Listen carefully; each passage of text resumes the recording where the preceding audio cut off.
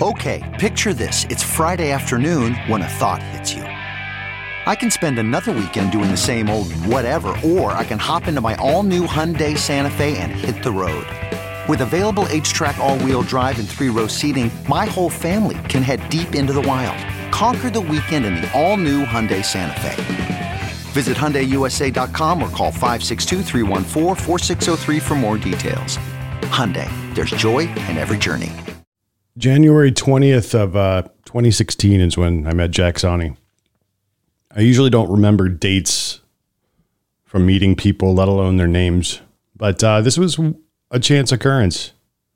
So Jack Sonni, if people don't know, was one of the guitar players, the other guitar player on Dire Straits, a big, huge band out of the UK back in the 80s. They were huge, right? He got to live the rock and roll lifestyle. I got to meet him. You might even know that he had a podcast here at Newsweek for a brief time.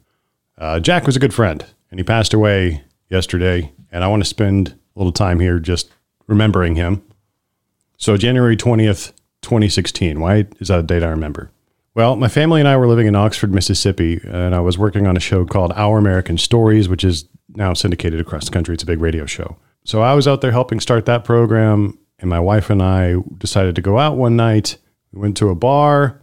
And we usually don't go out to bars. We're like introverts, but we were in Mississippi. We didn't have any friends. We didn't know anybody there. So we were like forcing ourselves to get out, meet someone.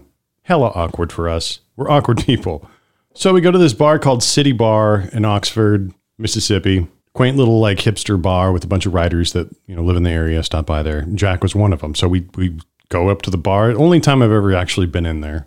Walk right up to the bar. Dude's sitting there. And we order drinks. Small talk, chit chat.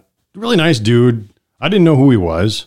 It didn't matter. It was just some guy at the bar. Oh, we got to talking, blah, blah, blah, blah, blah. He does this, he does that. He's a writer. Sounds pretty interesting. Oh, you're a writer. Cool. What do you write? Blah, blah, blah, blah, blah. There was nothing unusual about the conversation. It was a very pleasant conversation. Enough so that like when we left the bar, I was like, yeah, that was a really nice dude. I'm kind of glad we went out tonight. I had planned to reach out to him and interview him for the radio show I was working on. So I had his email. It was kind of a successful evening for my wife and I because I had made a contact. And for a couple of introverts like us, it was a lot of activity. So I go home that night and I Google the dude because he's a pretty interesting cat, And there's these pictures of him playing guitar on stage with people like Eric Clapton and Dire Straits. And holy crap, who is this dude? He didn't mention any of this in our conversation at the bar. We talked for maybe an hour.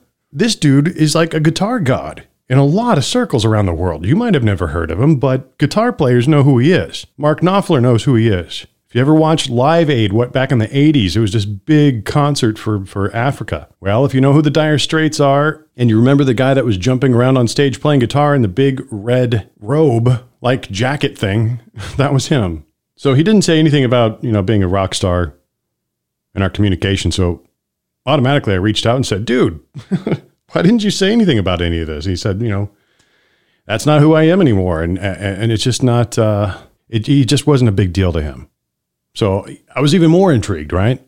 So I got him behind the microphone at Our American Stories. It's still up there if you look it up. Jack Sonni, Sonni. I think I titled the piece Almost Famous. Sat down with him for an hour and he gave me a single take on his life story in 40 minutes. Boom. And we just kind of became friends. After I left the show in Mississippi, I moved back to Oregon. That's when I got this awesome job at Newsweek. And I come to find out that Jack is struggling with his podcast. Doesn't exactly know what to do, needs some help. So I say, hey, why don't you come over to Newsweek and try something with us? The show didn't exactly take off like we needed it to, so ultimately it was a short run.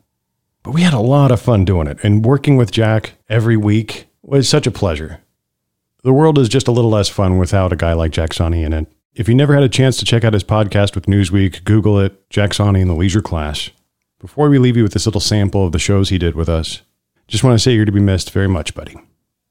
Here's that clip from Captain Jack. The rains came in today. And man, here in Mississippi, brothers and sisters, it does not rain cats and dogs.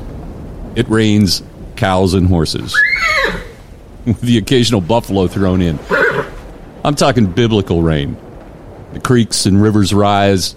The bottomlands get flooded. The folks living in those bottomlands find themselves surrounded by fast-rising lakes. It's the kind of rain you can't see out the windows. And my place here in Taylor, Mississippi, population 343 and me, has a tin roof. And it gets loud. I don't mind it, really. I enjoy sitting here sipping my coffee and spending time immersed in one of my favorite activities. Just sitting and thinking about stuff.